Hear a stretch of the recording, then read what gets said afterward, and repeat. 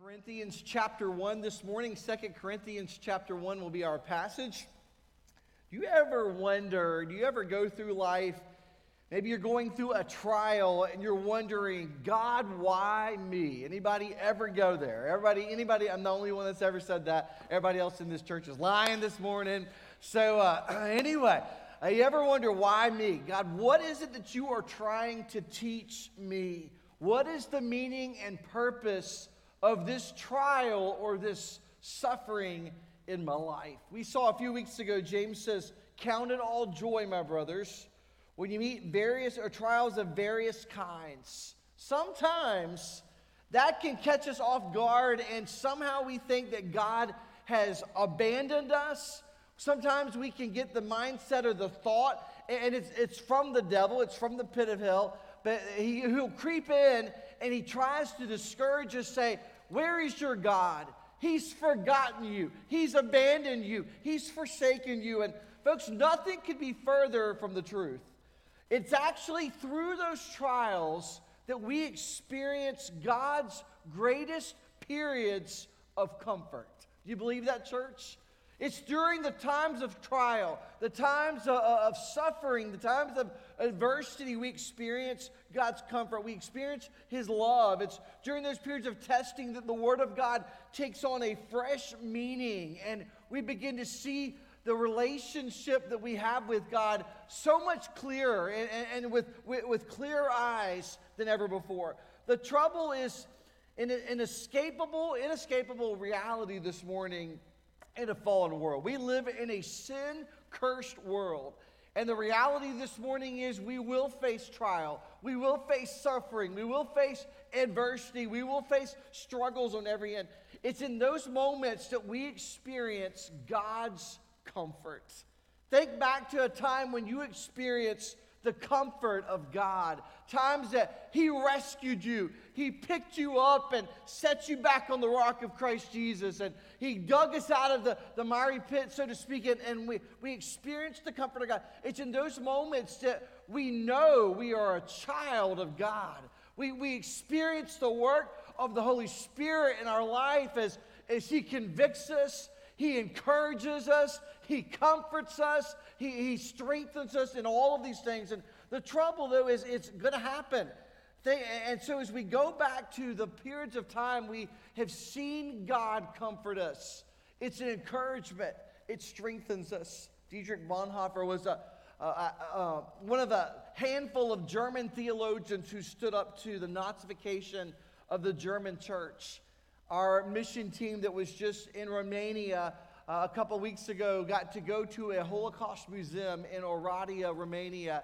And I tell you, you could not walk around that museum and not be moved to tears. In fact, as you read the stories, I took pictures of a few of the signs as he was talking about the trains of death.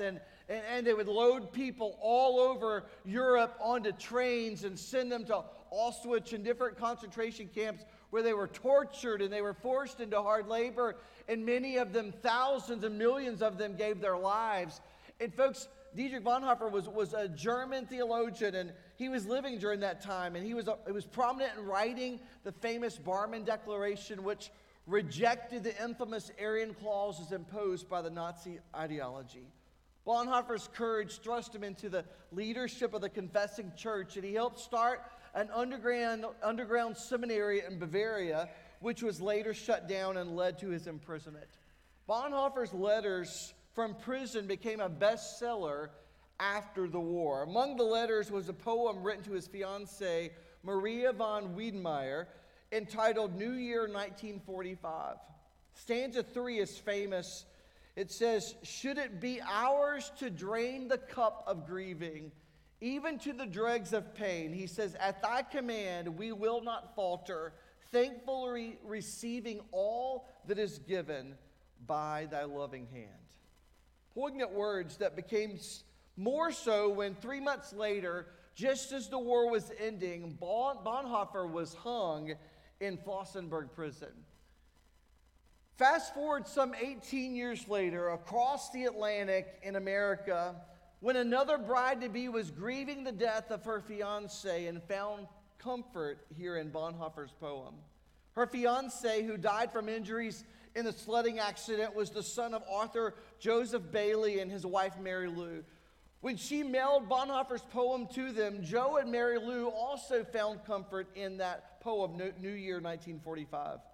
12 years after this, 30 years after Bonhoeffer's death, Joe Bailey received a letter from a pastor friend in Massachusetts relating that he had visited a terminally ill woman in a Boston hospital for some period of time and had given her Joe's books of poems and heaven as a comfort for her soul. The pastor said that the dying woman had stayed awake late the previous night to read it and told him of the comfort that she had received from it. A few hours later, she died. That woman, the pastor revealed, was Maria von Wiedemeyer Weller, who was Bonhoeffer's fiancée 3 decades earlier. Here's a poem her fiancé, who's in a prison for his faith, had written, and 30 years later in America, here is his former fiancé who is receiving comfort from words he wrote while in prison. Being passed down through multiple people, encouraging multiple people. Folks, our text today outlines the greatest testament to God's comfort in all the Bible. The word comfort appears 10 times in this passage. In fact, it's 1/3 of all the 31 times that the word comfort appears in the New Testament. Paul says more about suffering and comfort than any other writer in the Word of God. And so let's jump into our text this morning, 2 Corinthians Chapter 1, we're going to begin reading in verse 3. It says, "Blessed be the God and Father of our Lord Jesus Christ, the Father of mercies and God of all" what, church? Comfort. It says, "who comforts us in all of our afflictions, so that we might be able to comfort those who are in any affliction with the comfort by which we ourselves are comforted by God. For as we share abundantly in Christ's sufferings, so through Christ we share abundantly in comfort too. If we are afflicted, it is for your comfort and salvation. If we're comforted, it is for your comfort, which you experience when you patiently endure the same sufferings that we suffer." Verse 7 says, "Our hope for you is unshaken. For we know that as you share in our sufferings, you will also share in our comfort." Holy Spirit, would you speak to our hearts? God, I don't know what any one person in here is facing today.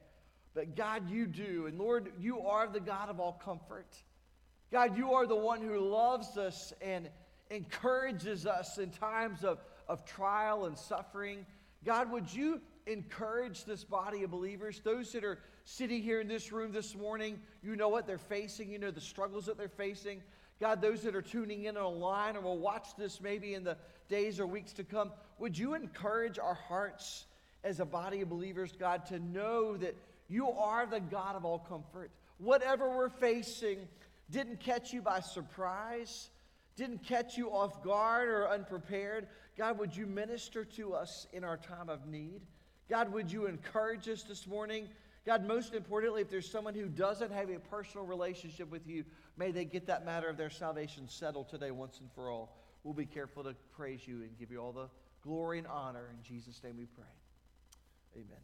Here is Paul's second letter to the church at Corinth. And his goal in letter number 2, he's trying to encourage the church. He sees a church that's young, that's immature, that's facing adversity, that's facing trials. He says, I want to encourage you. I want to strengthen you during this time. And we see, first of all, God is a God of compassion in verse 3. He crafted his words carefully as he adopted worship expressions from the Jewish synagogue. He typically Christianized Jewish expressions by articulating whose God he was worshiping.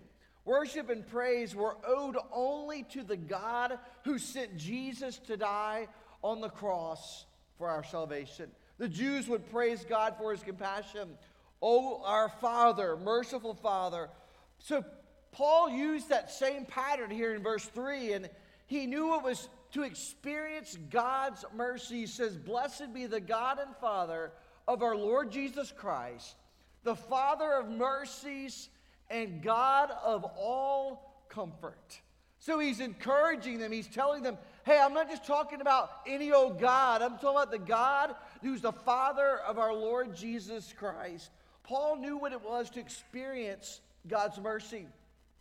He'd experienced it dramatically during his missionary travels, and he was speaking out of the overflow of what God had been doing in his own heart. And so he's sharing, he says, if anyone is there to meet us in our time of need, it's God. It's the Holy Spirit of God. And the Jews had probably recited this previous statement in the synagogues before they accepted Christ. But now Paul, he says, he didn't want them to miss the work of God in their lives. By speaking of God's compassion, he acknowledged how God was working in his life as a follower. And he was allowing them to see the gospel at work in his own life. He says, don't miss what God's been teaching me, how he's met me in my time of despair, my time of agony and pain. And that's why it's so important that we teach these things to our children. Just a few Sundays ago, we were talking about in Deuteronomy chapter 6, how as parents, God has given us an opportunity to disciple our kids and to pour into them. And folks, when they rise up in the morning giving praise to God, when you sit down for a meal, you're thanking God and offering prayers of thanksgiving. When we're walking by the way, when we're driving them to school and you're sitting in car line, there's an opportunity to minister to your kids. When you're when you're teaching them how to throw a baseball or a football, there's an opportunity to talk about the things of God and what he's teaching you. When you're helping them with homework, maybe there's times you ever feel like as a parent, I'm not smarter than a fifth grader. I mean, I get there and sometimes I'll be doing math problems and I'm thinking, I have absolutely, and we're looking it up on YouTube and Google, and I mean, is there an answer key for the parents? I mean, anybody else there? I mean, I'm telling you, it's going to get cranked up here in another week or so, and we're all going to be lost without the answer key, trying to figure out how do we get down through this season of life. And go ahead and let me just give you a 411. Go ahead and go to the Dollar Tree and buy some of those trifold poster boards, all right? You're going to need them, all right? It's not going to be a waste of money. You'll thank me later, but one night your kid's going to come in about 9:47 p.m. and they're going to be like, Mom, I have a science project that's due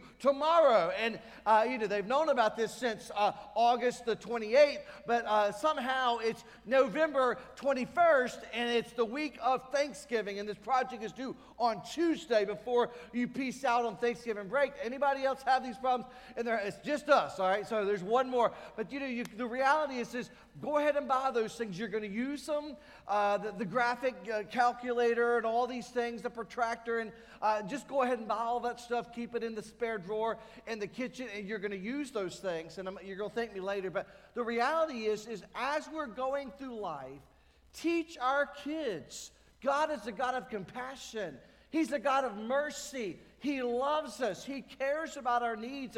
His mercies are new every morning. In Lamentations chapter 3, says the steadfast love of the Lord never ceases. Think about that this morning. His love never ceases. His mercies never come to an end. We don't ever find ourselves beyond the mercy of God. He says they are new every morning. Great is your faithfulness. Whew. Talk about experiencing the mercy and compassion of God. He loves us more than we can comprehend. And church, we must acknowledge the mercies and compassion of God. The devil will do everything he can to destroy your faith in God. You must remind him that the mercies and compassion of my God is great. He is greater than. He is more than able to do exceeding abundantly above all that we could ask, think, or imagine. So, church, as you're facing struggles, teach your kids, say, hey, that's no match for our God. He's no match for the mercy of God. He loves us. He cares about us. The last part of verse 3, he says, he is the God of all comfort. The Greek word for comfort is paraklesis. The meaning here is he's not talking about ease or relaxation. He's talking about encouragement. God is the God of encouragement. He's the one who comforts us in our time of need. And it means He's not simply rescuing us from every trouble of life, but He gives us every tool, every necessary training and direction to endure those trials that we face in this life. In other words, He equips us for the race He's called us to.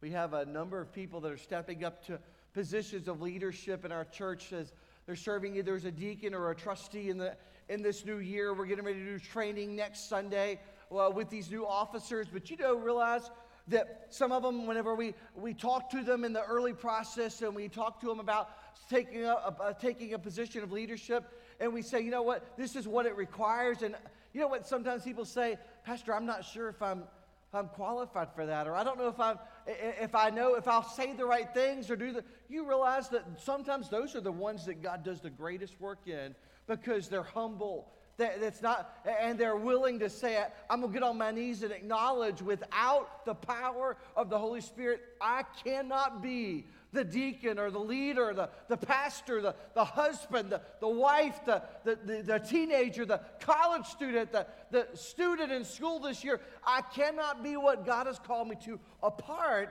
from His power. It's exciting. So He sends the Holy Spirit full of compassion. That's why Jesus uses the word paraclete. The Holy Spirit is an encourager. He's a comforter. He equips us. And when we change our thinking on this role, we can begin to see how He encourages us even through our trials. So that's how James can say, count it all joy. That's how he can say, I can rejoice. My brothers, he says, when you meet trials of various kinds, because God is going to use that trial to encourage us and to encourage others. It passes on and it continues to minister to other people. And Paul knew he wasn't alone. The Holy Spirit comes alongside us. He encourages, He shows mercy in our times of greatest need, the times of weakness. And aren't you thankful for that, church? Aren't you thankful that God is a God who's compassionate? He's merciful. He's rich in mercy. We see also He's the God of all comfort in verse 4. What's Paul saying? He says God is doing such a work in our lives, we can't even fathom what He has in store. Paul had experienced great trials of persecution, but he had also experienced great times of comfort in God. He said that God comforts us in all of our affliction so that we might be able to comfort those who are in any affliction with the comfort with which we ourselves are comforted. Now, folks, if you read that too fast, you see the word comfort like 4 times, and it's mind-boggling. He said there's a purpose. The God of all comfort meets us exactly where we are, and He ministers to us in our time of need, and it's not at a dead end. It's not a place you have to U-turn, but so that we can go on and do what God is wanting us to do through us is comfort others with the comfort we ourselves have been comforted. Have you ever considered this morning that the trial you just went through, God has a purpose and a plan to use it for your good and His glory? Let that sink in for a second. Have we ever considered God has a purpose to use the trial, the suffering that we've gone through for our good and ultimately for His glory? It didn't just happen. God didn't allow you to face it because He doesn't love you. Let that sink in for a second. Because sometimes the devil says, where's God?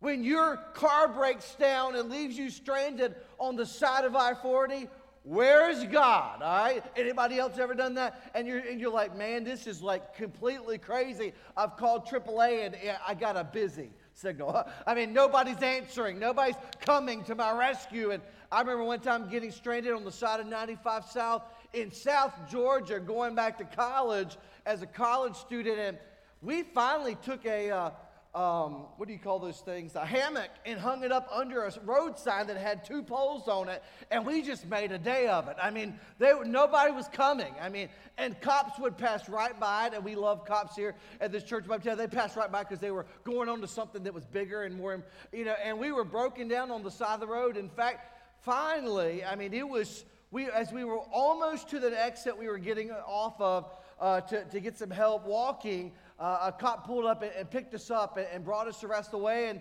there was a church right around the corner, and they helped us get where we needed to go. And folks, that's the time that you see God do his greatest work, when we're weak, when we can't. And so because when we're in the middle of a great trial, the devil does everything he does to get us to give up. But when God is in the middle of our worst trial, folks, you experience his compassion. You experience his comfort. He's right there every single step of the way, often carrying us through the deep waters. In Isaiah 43, it says, the last part of verse 1, it says, "Fear not, for I have redeemed you. I have called you by name." I'll leave this on the screen. You are what, church? You're mine. You're mine. My daughter or my son is going through a trial. There's nothing like coming to dad, coming to mom and say, "Mom, I'm struggling. Dad, I'm struggling. Dad, I don't know what to do. I've got a decision I have to make." And you're mine. You're called by my name. He says, when you pass through the waters, what's he say in verse 2? He says, "I will be with you through the rivers. They will not overwhelm you. When you walk through the fire, you shall not be" what, church? "Burned, and the flames shall not consume you." He says, "For I am the Lord your God, the Holy One of Israel." Let's say this last phrase together, church. "Your Savior." Y'all got to wake up.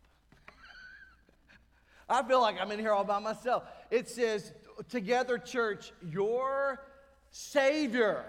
What is he saying? He says, "I've got you." All right, my son likes to say that, "I got you." He's got us.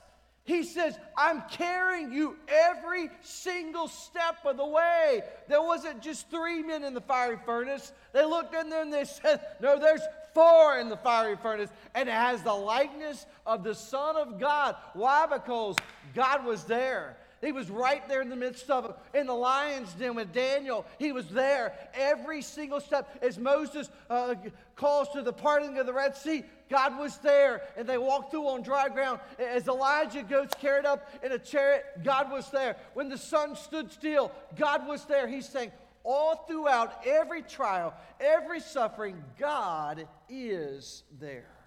How many of us needed those verses this morning? I mean, how many of us needed that? I need to be reminded God is there. He's right there in our time of need. He called us by name. We are his. He is right there giving us comfort and strength. Psalm 46, verse 1, God is a refuge and strength, a very present help in trouble. When we face those trials, I don't know what to do. I don't know what to do. Go to God, who is our very present help in trouble. What happens is he gives us comfort and peace as we walk that road of suffering and trials that we're like, I'm not alone. I'm not in this thing by myself. He sustains me. He equips me. He carries me. He encourages me. We must be reminded regularly of all that God does. Just when we need him the most, he's there. He's the refuge that we run to, the strength we can count on. Paul wanted the Corinthian church not to focus on the inner divisions that was causing them strife. He says, I want you to focus on God and his comfort for all of us as his children. God is there to comfort, encourage, strengthen, even carry us when we don't know where our next breath is going to come from. But listen to what Paul says. He says, God will comfort us so that we may be able to comfort those who are in any affliction. There's a purpose that God wants to teach us to reach out and comfort others with that same measure of comfort that He's given to us. These trials are not a time of despair, but rather an opportunity to reveal the true self and to experience God's love in an even greater way. What's he saying? He says, these trials aren't going to be easy, but through the trials, God can and will shape and mold our character. Often it's only through trials that we learn about God's loving care for us. He cares for us, and He's our help in time of need. Jesus said in John chapter 14, He says, but the Helper, the Holy Spirit, whom the Father will send in my name, He will teach you all things and bring to your remembrance all that I've said to you. He says in verse 27, peace I leave you. My peace I give to you. Not as the world gives do I give to you. Let not your hearts be troubled. Neither let them be afraid. Paul was one of the most afflicted men that ever lived. He suffered cold, nakedness, beating, stoning, imprisonment, criminal assault, shipwreck, desolation, desertion, and so much more. And it's been said his life was a life of perpetual death. In other words, it seemed like every turn he took, he was staring death square in the eyes. But yet, never once was Paul without the comfort of God. Which trials did God bring comfort to Paul? Or how did He do it? All of the trials. All means all, and that's all means. He didn't say He's there for some of His trials, part-time for His trials, most of His trials. He said He was there to comfort me in all of my trials. So what are we supposed to do with that comfort? He says we must learn to bless others with the comfort that God has given to us. How did Paul do that?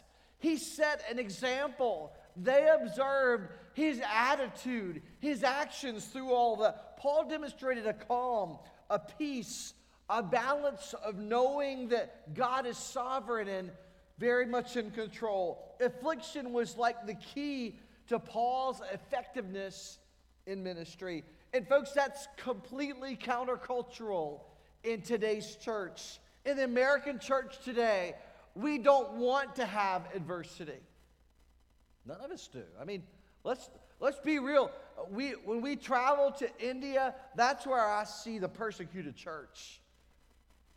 When I go to Romania, I see a church that's facing persecution. And you go to different places around the world, you read about the church in China, it's thriving, church. It's thriving. Why? Because they're facing adversity. They have to depend upon the comfort of Almighty God. They're facing such battles and struggles. But the beauty of what Paul experienced was he passed on to the Corinthian church. Like I said, it's completely countercultural. But they comforted Titus, and then ultimately Titus in turn passed it back to the Apostle Paul. He writes about this in 2 Corinthians chapter 7. But God, who comforts the downcast, comforted us by the coming of Titus. And not only by his coming, but also by the comfort with which he was comforted by you. And he told us of your longing, your mourning, your zeal for me.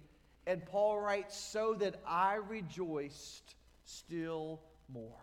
So as Paul encouraged the current churches in turn passing that on to other believers, who then in turn passed it right back to the Apostle Paul and encouraged him with the words that he had used. Paul's comfort came full circle. Just like Dietrich Bonhoeffer's poem would come full circle 30 years later. It looks like a circus, but folks, the reality is it came all the way back to his fiancée 30 years later in Boston, Massachusetts, as God would do a mighty work using that poem in her life.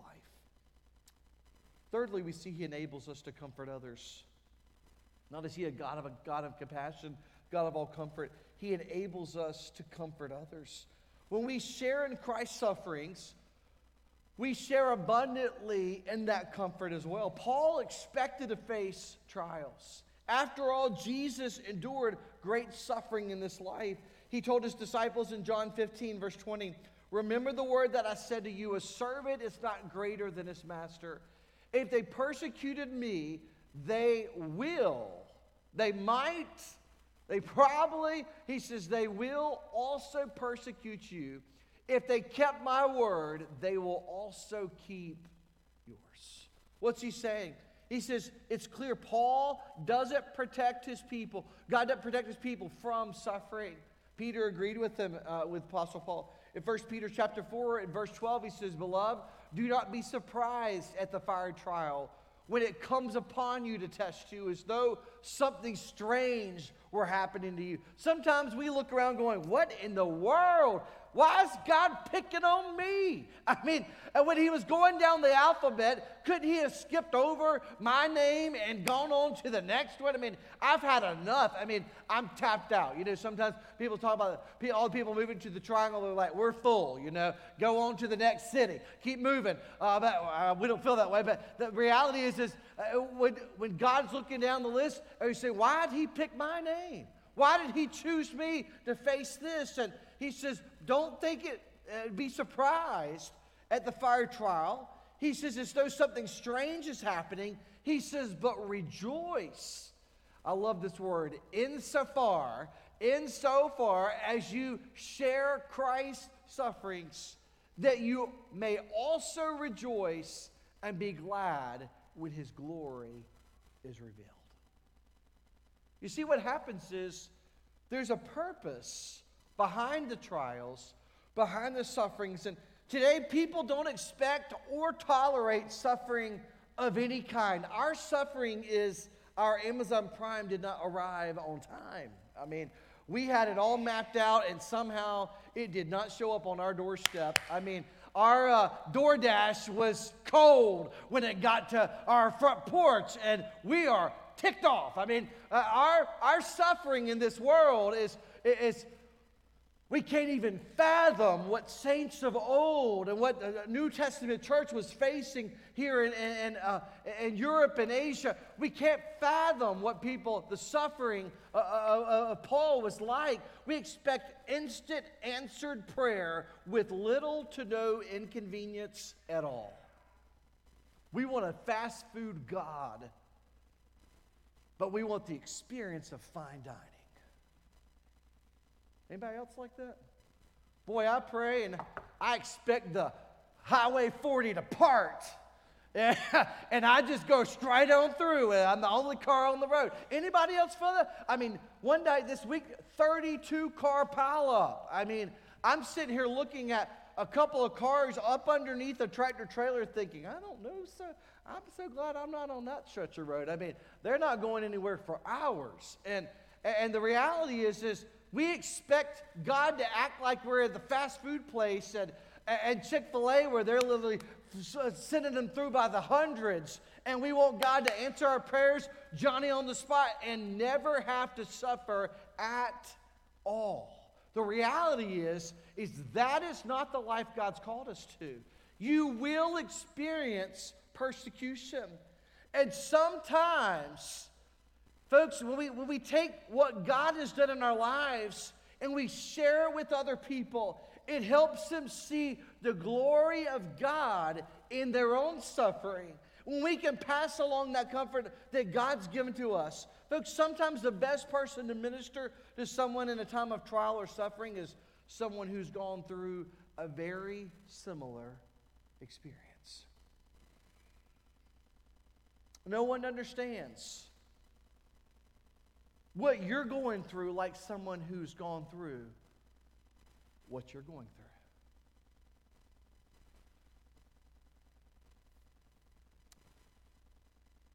When you experience the power of God in comforting, you're able to share that same comfort with someone else. My wife and I had a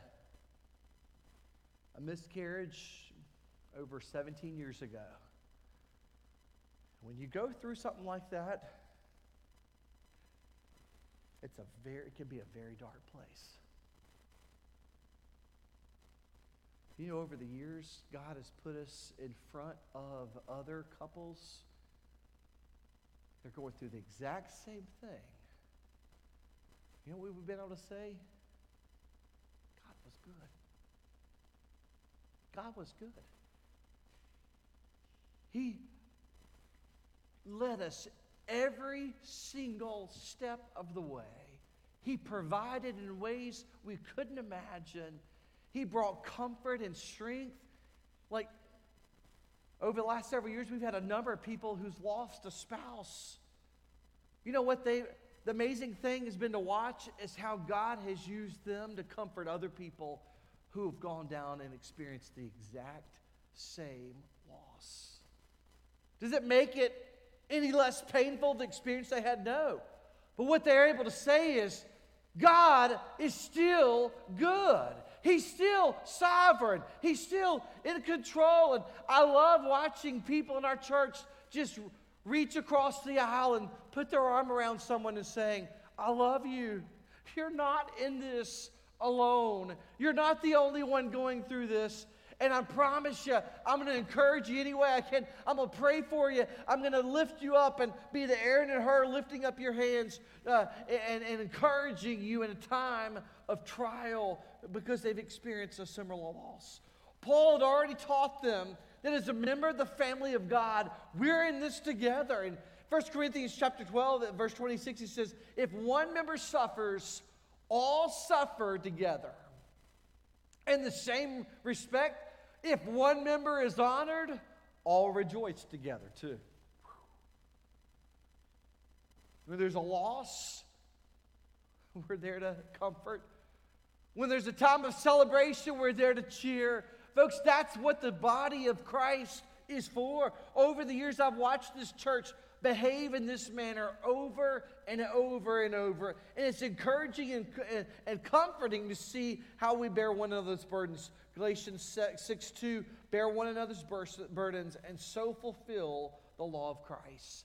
This is why it's vital that we plug into a local church body so that there are people there to celebrate with us when there's a great time of celebration. There are people there to cry with us and hold us up whenever we're times of despair and trial. Folks, we need that. We need that encouragement of a body of believers that we're there to care and pray and encourage and hold hands. Sometimes you just need someone who will listen. Just listen. Over time, don't forget those people. Don't forget that need some extra care. Invite them to lunch on a Sunday. Drop by and bring them a cup of coffee on a Saturday morning and encourage them. Send them a card in the mail. It might shock them. I mean, they actually took the time to write me a note. But let them know you're thinking about them. Encourage them. So, Pastor, what's the application? Paul counted his life as blessed with every spiritual blessing in the heavenly places. Even though he faced great suffering, he knew it would draw him closer to God and grow him spiritually.